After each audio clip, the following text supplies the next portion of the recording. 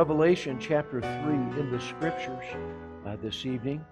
And I want to read a passage of Scripture that is very familiar to many, and yet at times I think we make a proper application, but we lose the interpretation, and we have in times wrested it from its context. And I think tonight as we consider this, it will help us for just a little bit here. And in Revelation chapter 3, the Bible says in verse number 19, "As many as I love, I rebuke and chasten.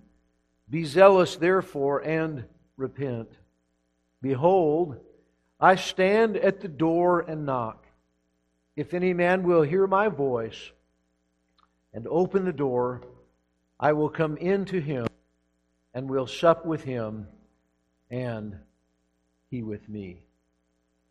Heavenly Father, I pray that tonight you would speak to the need of every heart. Fill me with thy Holy Spirit.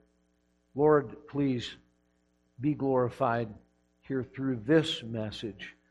And Lord, I pray that we might all somehow be drawn closer to Thee through these moments together. For this I pray in the lovely name of Jesus. Amen. Tonight I want to bring you a message entitled, "No Reason to Answer." No reason to answer. Revelation chapter 3 contains the final of 7 letters that have been written to the 7 churches in Asia Minor. These letters written to the 7 churches are representative of an address given to those in 7 periods of church history. And these churches each represent a period in church history from the time of Jesus all the way into the present. The ending of the letter that we have read tonight was addressed to the church in Laodicea, which represents the final church age, and that is the period of time in which we are living and ministering. It was written to the church in Laodicea. The fact is that so often when we read verse number 20, we assign that to the gospel message. We're talking to children, it seems like at times, and saying that Jesus is knocking on your heart's door. And perhaps many of you are like me, and at some point in your young life you had a Bible with pictures in it or pictures on it.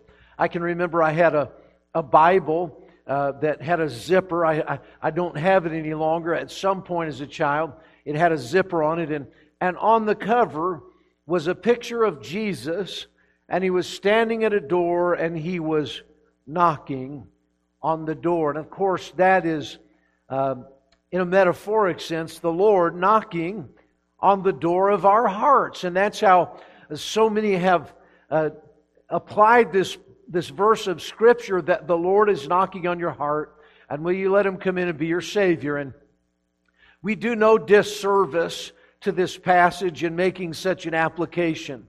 But that is not the interpretation of this passage. For this is being addressed to a church body.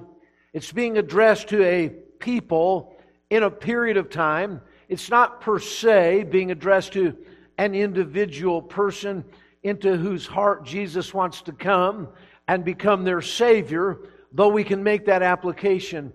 This is really indicative of a church that has closed off the door to their heart and life, to the leadership of the Lord. And as we consider the chapter, we understand that it is because they have come to the place where they believe that they have everything that they need. They are rich and increased with goods, and it comes to the point where they believe that they have need of nothing. They have need of nothing. And so, when the Lord comes to call and to lead them into all of His goodwill for their church, they really see no reason to answer when He bids them come to the door. I believe that there are many times in the Word of God where we see that people were so occupied with their lives and with what was going on that when the Lord had need of them or had need of something that they could provide for His use, it was not available to Him. They were content with where they were. They didn't see any reason to answer the call of the Lord or to answer the knocking of the Lord. And here we find was the case in Laodicea for these people, as we see in verse 17. Thou sayest, I am rich, and increase with goods, and have need of nothing. Someone's at the door. It's okay. They probably want something. Just let them go. It'll be all right. And sometimes I think when the Lord comes calling, we find no good reason to answer because we are content with where we are, though the Lord is calling us to something more. Though the Lord may be drawing us closer to Himself, we find no real sense of urgency to answer the door. We find no real sense of compulsion to go. And, we're living in a day today where there's so many spam telephone calls that, when the phone rings, we don't jump and run to grab it, do we? Not many people have landlines any longer. There are still some that do. And when that landline rings, you know what most people do? They let the answering machine get it. There's no sense of urgency to jump up and run to grab the telephone. And we're not thinking it's grandma calling, it's not mama calling, it's not the kids calling. We're pretty content and sure that it's not going to be anything that requires any sense of urgency or any great reason to jump and answer. And such is the case nowadays, really. When the doorbell rings, very often we don't feel any sense of real urgency to jump up and go answer the door, because about 50% of the time we think it's going to be someone doing a census, someone handing out sales material. It's a solar salesman.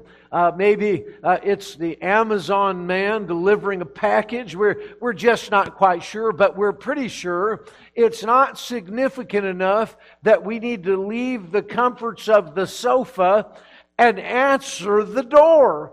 And I got to tell you something. That is really a picture, if you would, of the day in which we live.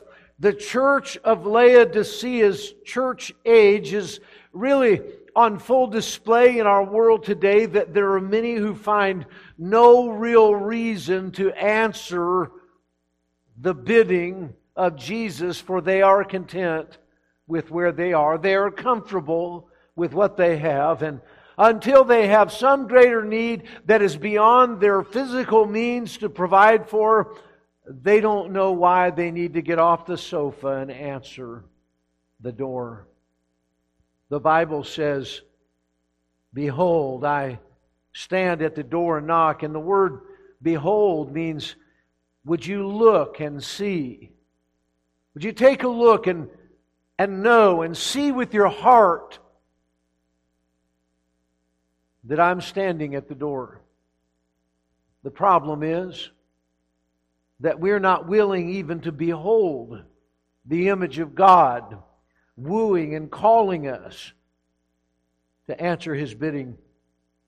He said, if any man will hear my voice and will open the door, I will come into him. You see, the Lord He's knocking and He's calling. Is anyone there? Will you open the door?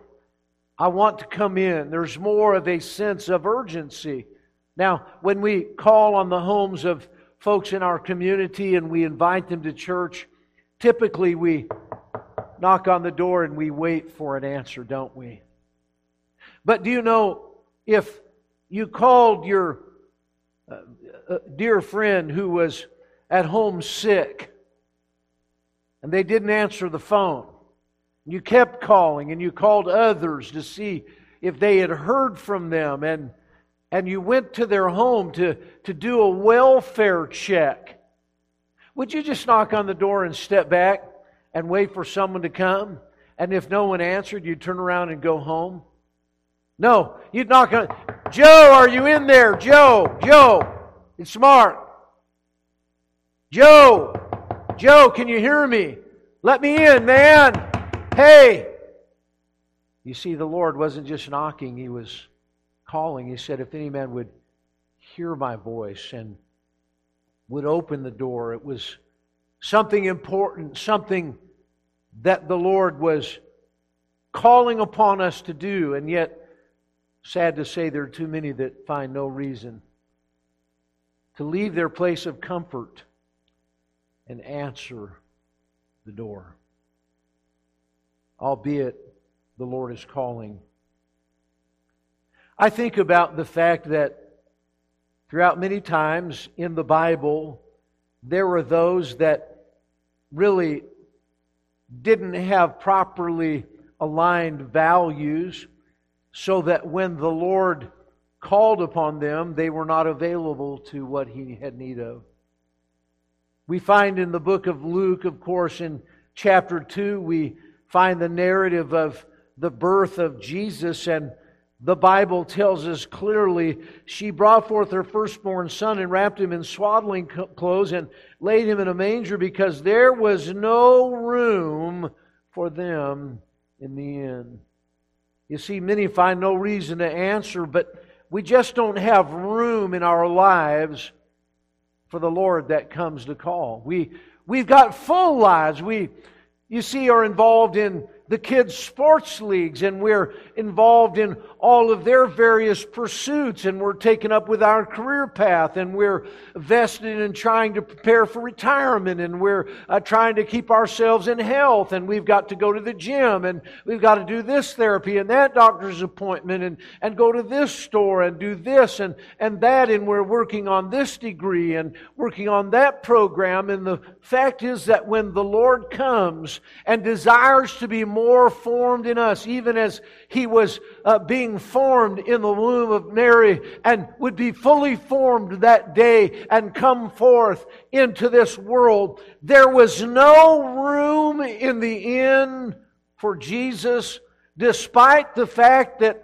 there was an imminent request, there was a desperate need, and that notwithstanding, there was no room. Now, I understand many want to somehow commend the innkeeper for the fact that despite it was a time of the census and it was difficult, there were many that had come to Bethlehem and there was really no rooms anywhere, and it was late, and he was kind enough to give them a place in the stable with the animals, yet nevertheless, there was no one there who was willing to say, you know, I'll give up my place. I'll give up my room in the inn. This is important. This is more urgent. This is something that would necessitate me responding. There was only the offer of a place with the animals in a stable. And oftentimes, as we take inventory of our lives and the Lord comes calling for us to move outside of our comfort zones and to answer the call of God as He knocks and as He calls for us to come and open the door and allow Him access into our lives and to allow Him to do all that He desires to do with us and in us. He's calling to us, and yet we don't feel a sense of urgency, no real reason to answer that call, no real reason to step outside of the comfort zone. After all, the stable is comfortable enough. Sometimes people that are involved in church work, and for a long time they've been just struggling to make ends meet, and when the time comes to make advances in ministry and to step up and to contribute to the work of the Lord, to do more to reach the masses with the gospel of Jesus Christ, We become pragmatic in the way we look at the work of the Lord, and we see no real sense of urgency to do anything in the work of the Lord. After all, we've got other things going on. What's the matter with these chairs? They're comfortable.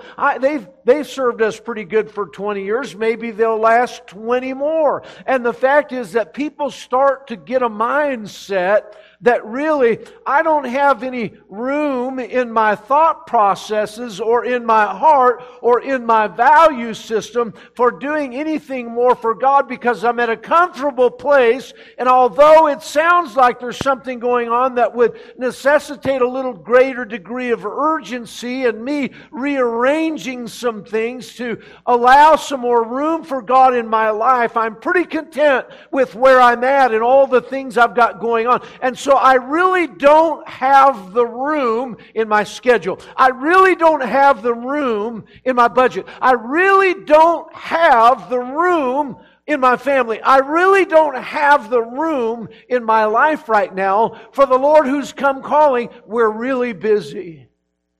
There have been times where I've had people that have come into town, and sometimes they'll come in and hey, listen, I'm coming through town.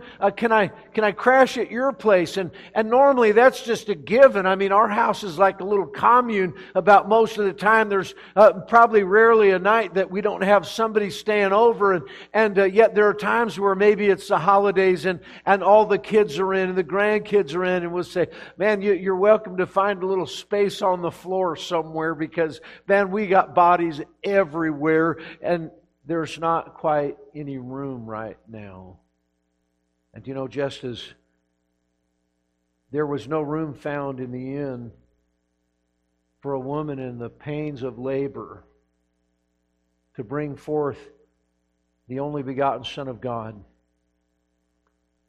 sometimes we lose the sense of urgency in our own lives, and we see no real reason to answer when God comes calling because we're comfortable, because we've got full and busy lives, because we have obligations, and we just begin to tune it out. Before long, we become impervious in our spirit to the promptings at the door because we have no real reason that we can find to answer it. You see, in Bethlehem, they had no room. And what we find is that the Bible tells us in John chapter 1 and verse number 11, He came unto His own, and His own received Him not. But as many as received Him, to them gave He power to become the sons of God, even to them that believe on His name. So in Bethlehem there was no room, and in Israel there was no reception. You see, Jesus came to His own people, and they received Him not. There was no place of welcome or honor when Jesus came unto them to show Himself to be their Messiah and God their Savior.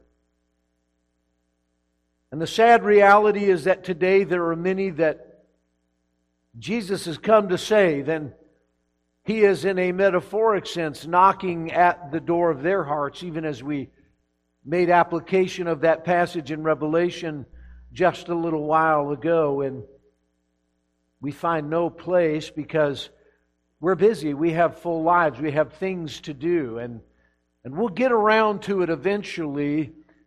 And so when the Lord comes, we do not give Him the honor of a reception.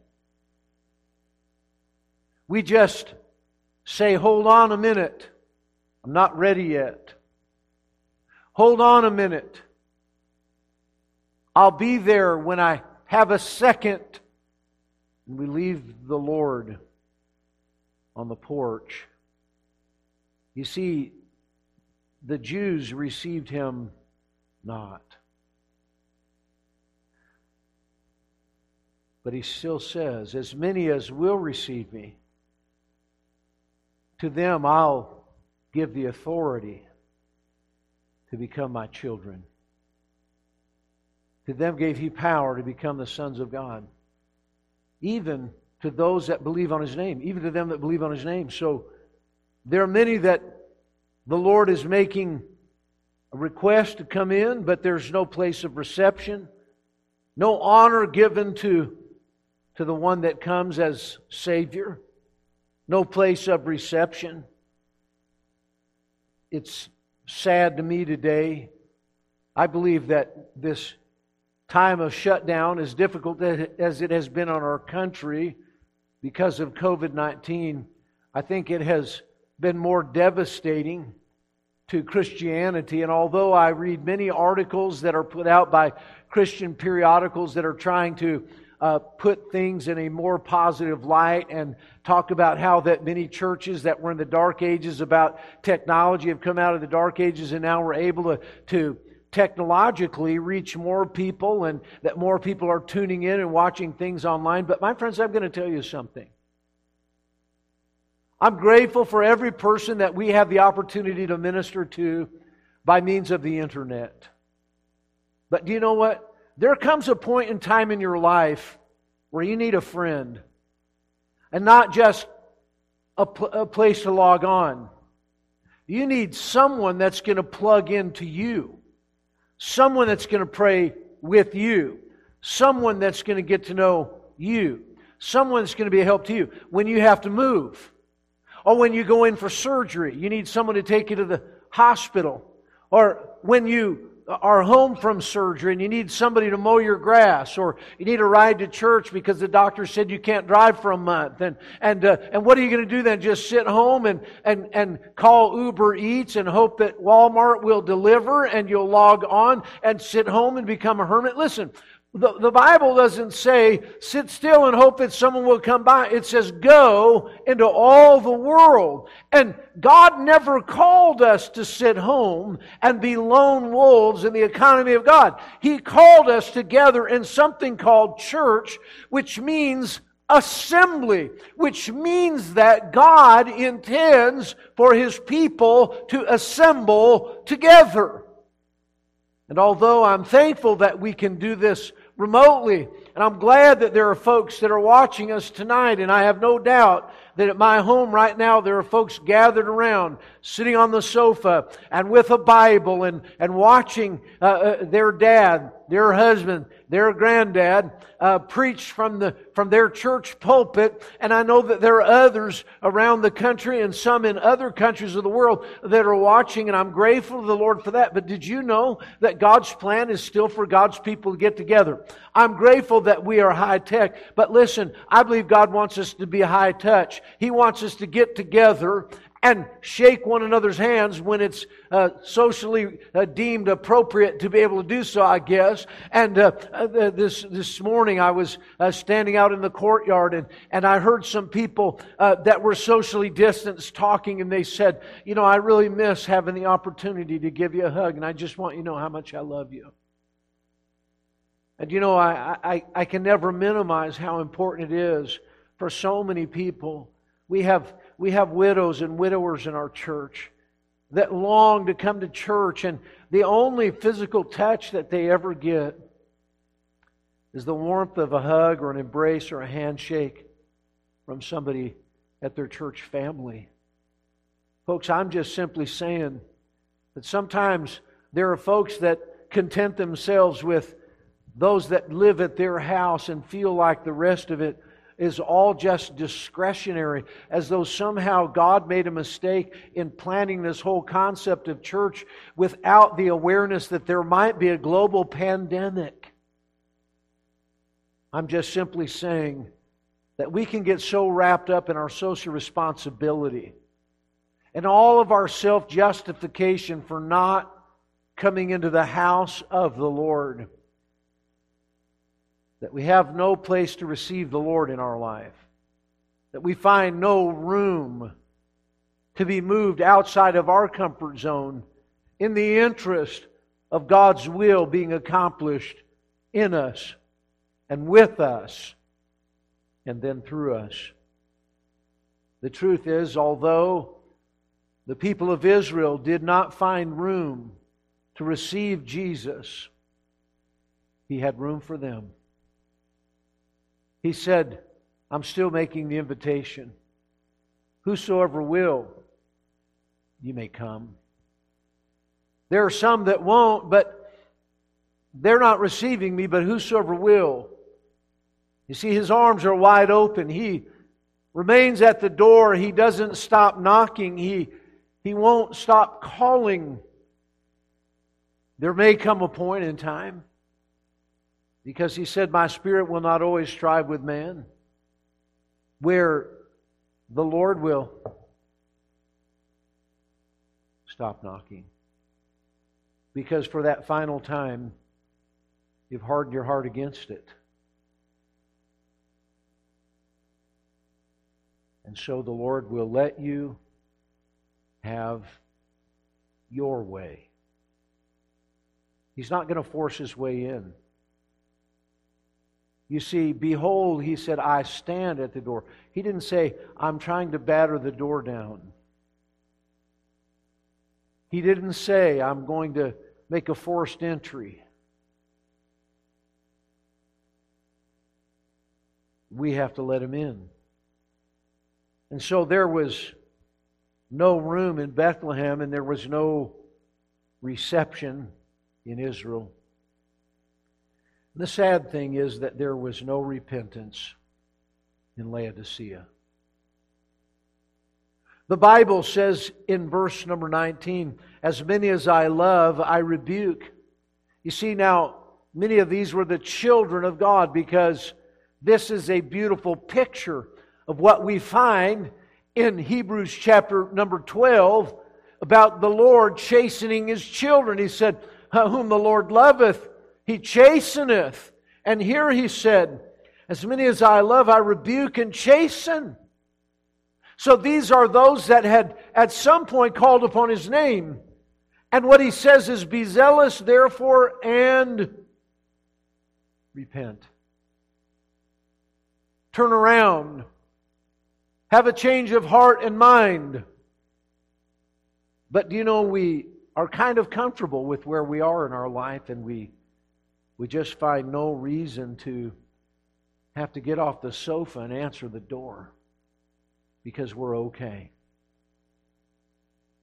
And although we are in a place of spiritual lukewarmness, we do not have a passion sufficient enough to engage what God would have us do through the ministry of a local church, and to reach our world and do all that we can to reach our world with the gospel of Jesus Christ. And we know perhaps in our heart there's more that we could do, or more even that we should do, but we're otherwise occupied. We're busy, and you see, I really don't see a need to get up and answer the door right now. There's no change of heart, no change of mind. And so the Savior stands.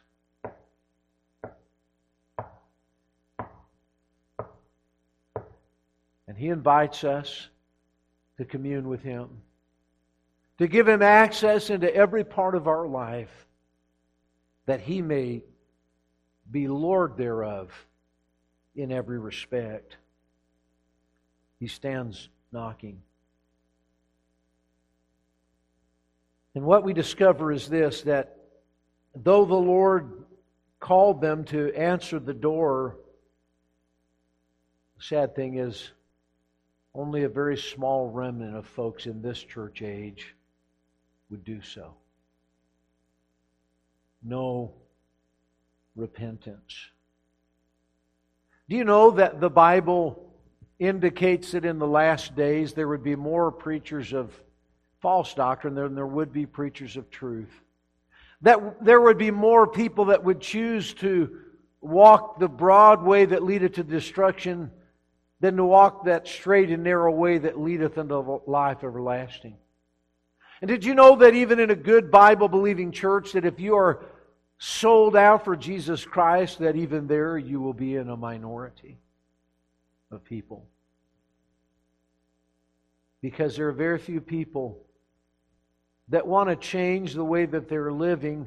Although the Lord is knocking and He is calling, and there is a sense of urgency because the sands of time are ebbing away and the opportunity to serve Him and invest in things eternal are going away, and they'll never again be reclaimed. Once lost, no repentance. I find that the Bible says something interesting in 1 Peter chapter number 1. And I want to, as I draw this service to a conclusion, just read a couple of verses here in 1 Peter 1 and verse 18. And here's a verse that if you've been in church for long, you perhaps have memorized. For as much as ye know that ye were not redeemed with corruptible things, such as silver and gold from your vain conversation, received by tradition from your fathers, but with the precious blood of Christ, as a lamb without blemish and without spot. You see, we have been redeemed, not because of anything that we have given, or because of anything that we possess, or anything that we have done, but we are redeemed by the precious blood of Jesus. But what some are trying to find redemption by is what they have of this world's goods that they feel that they can give. And I want you to know that this world, and many even who name the name of Jesus, are investing in the things that are not redemptive. They will not count for anything in eternity. The truth is that there are many that God is calling in a church, just as He did the people in Laodicea, to come and answer the door and to fellowship with Him and let Him lead you as your Lord to wherever His will may direct. And yet we are content not to answer. We find no reason to answer. And so we are investing in the things of this world which are not redemptive. And sometimes we hear it and we feel a little guilty. And so what we do is we send the kids to the door with a $10 bill to buy a box of Girl Scout cookies. And we patronize the Lord of Glory as though somehow we can buy off the Lord by just sending in a tithe or just offering up a prayer or sending an email. And folks, listen, I don't minimize the need for God's people to contribute to the work. I don't minimize the need for God's people to pray. But my friends, I want to tell you something. That is no substitute for you. God wants you, not just what you have. He wants you. When God called Abraham to go up to Mount Moriah and there offer his son Isaac upon the altar of sacrifice, and we know the story how that Isaac said, "Here is the wood and here's the fire, but where is the lamb?" And Abraham said, "God will provide Himself a lamb." And we know that in that final moment, as Abraham would have plunged the dagger through the heart of his very son in obedience to the Lord provided a lamb as a picture of Jesus that would one day come as the Lamb of God to take away the sin of the world. And what we discover there is that God did not really want Isaac, the life of Isaac. What He was calling for was the heart of Abraham. He didn't want what Abraham could give. He wanted Abraham. And at that moment, he knew he had his heart. He knew he had all of him. Friends, there's no real redemption in the things of this world. And we cannot somehow imagine to be redemptive by refusing to come ourselves and sending a little token to mollify our conscience. Our wealth and our possessions can never make room for us in heaven. You see, only God may redeem us eternally through His finished work. And if we who have been redeemed by the precious blood of Jesus Christ hear the Lord knocking and calling to us, will we continue to vest our lives in that which will never eternally be redemptive? Will never make a difference in eternity, and we try to somehow patronize the Lord of glory with our worldly possessions when what God actually wants is our life. He wants us. So we make our plans, we go our way, and then we try to fit a little Jesus in around the plans that we have made. And the fact is, the Bible is powerful. The Lord, in the words written in red, is saying, "Behold, I stand at the door and knock." This is the Lord Jesus speaking. Would you look and see that I'm standing at the door? We have, perhaps like many of you at our house, one of those cameras on our doorbell. And when someone comes to the door and rings the bell, it sends a message to the cell phone. And we can go on the cell phone and we can see who's standing at the door, who's ringing the doorbell. We can even talk back to them. Fact is, the Lord says, would you look and see that I'm standing here? Would you see that I'm knocking? Would you listen to the fact that I'm calling out to you? And then, would you not feel as though you have no real reason to answer? Would you actually give me a reception? Would you turn away from the way that you've been living? Repent. Would you answer the door? And would you let me come in and do everything with you and for you and in you and then through you that I so desire? Or are we still at the place where there's no reason to answer? Or are we still saying, we have a pandemic going on here, we have to be more careful? Folks, while we're looking out for ourselves, we're not looking out for the Lord. While we're looking out for ourselves, we are not looking out for the Lord. And He's standing at the door. He's knocking. The question is, will you hear His voice? And will you answer the door? Or is there still no reason to answer? I believe that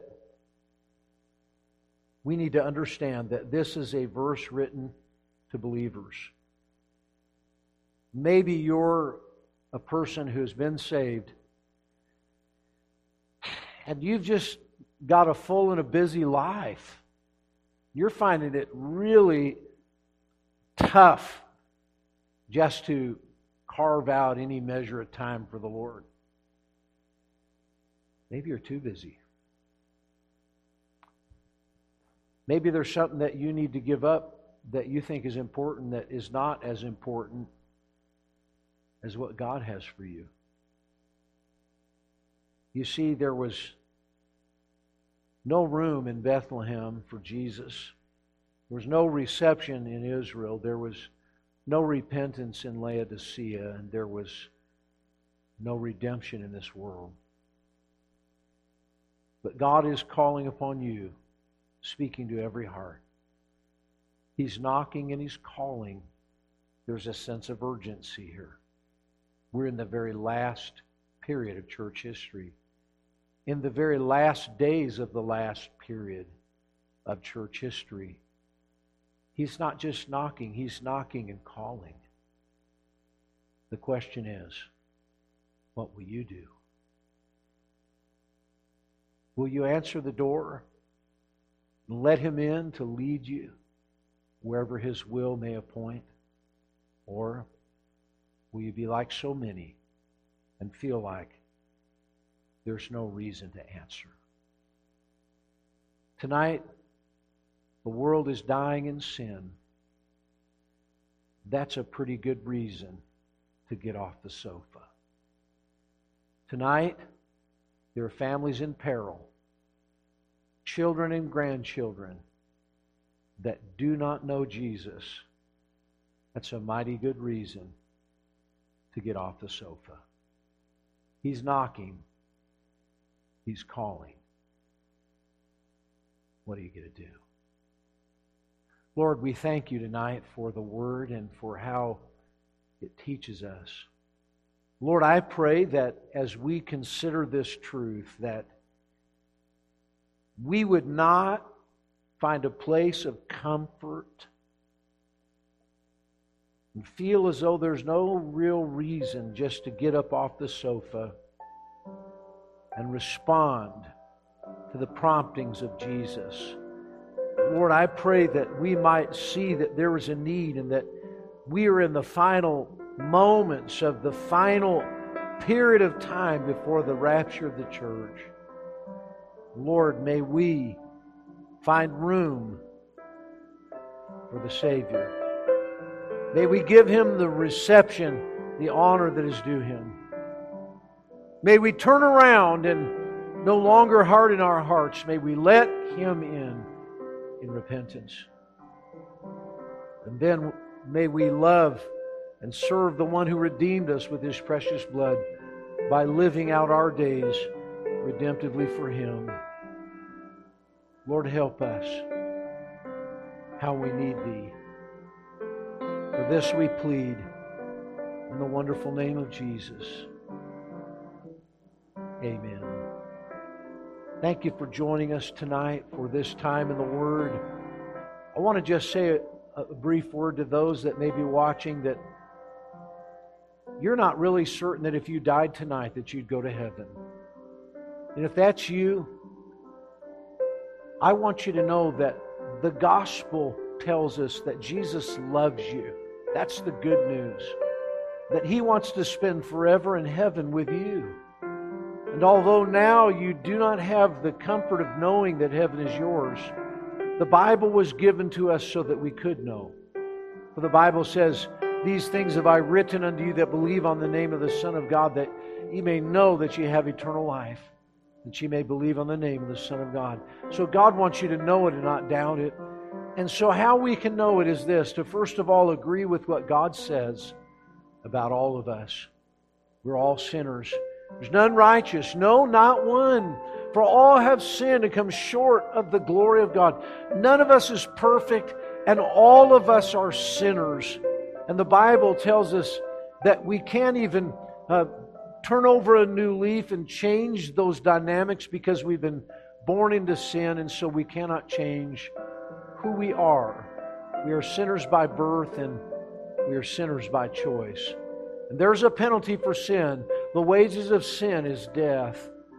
That death is separation from God. Just as physical death is separation of the spirit from the body, so too there is a second death that the Bible teaches of, that is a separation from God in heaven, being sent to a place of eternal suffering for sin in hell. That's death.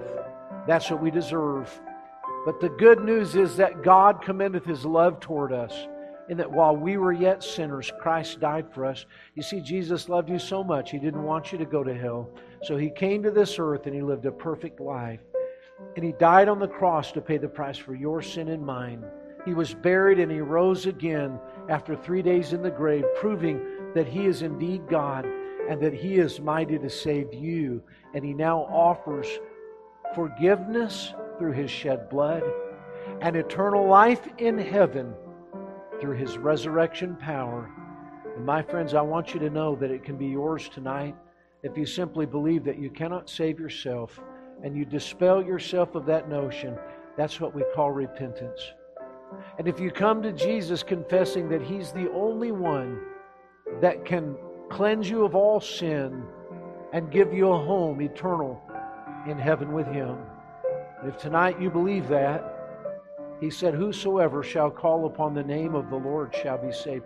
That means anyone that asks Him for that forgiveness and salvation, He's promised that He would give it. If that's your desire tonight, to know that heaven is yours, and you're willing to say, I believe the gospel as you have shared it, then I want you to pray along with me in a moment as I pray what we often call the sinner's prayer. Now, my prayer alone could never save you. But if the words of this prayer reflect the desire of your heart, then you make it your prayer to God. And He will hear and He will answer your prayer. And so tonight, if you believe that Jesus is the only hope that you have, I invite you right now to pray along with me as I pray this prayer. Dear Heavenly Father, I confess, Lord God, that I'm a sinner. And I realize that I cannot save myself. I now invite Jesus into my heart and into my life to forgive me of all of my sins and to save me so that I may spend forever in heaven with God. Lord, thank You for dying on the cross. I believe that You died for me and were buried, and You rose again to give me everlasting life with You in heaven. I now receive it by trusting You alone and not myself any longer. Thank You, Lord, for saving me. Enable me to live for Thee. For this I pray in Jesus' name. Amen. My friend, if you prayed that prayer on the authority of God's Word, you're saved. Heaven is your home, and you are now in God's hand, never to be removed, never again to be lost from heaven and salvation. You're now eternally saved. If you made that decision, we want you to give us a call or send us an email. You can find our information at whatever site you're on, or go to freewaybaptist.org. You'll find it there. We want to send you a Bible and give you some information to be a help to you, and to let you know that you've made the greatest decision that a person may ever make in their life. And so congratulations to you, and we would love to be a help through these days to you and to anyone that has a similar need.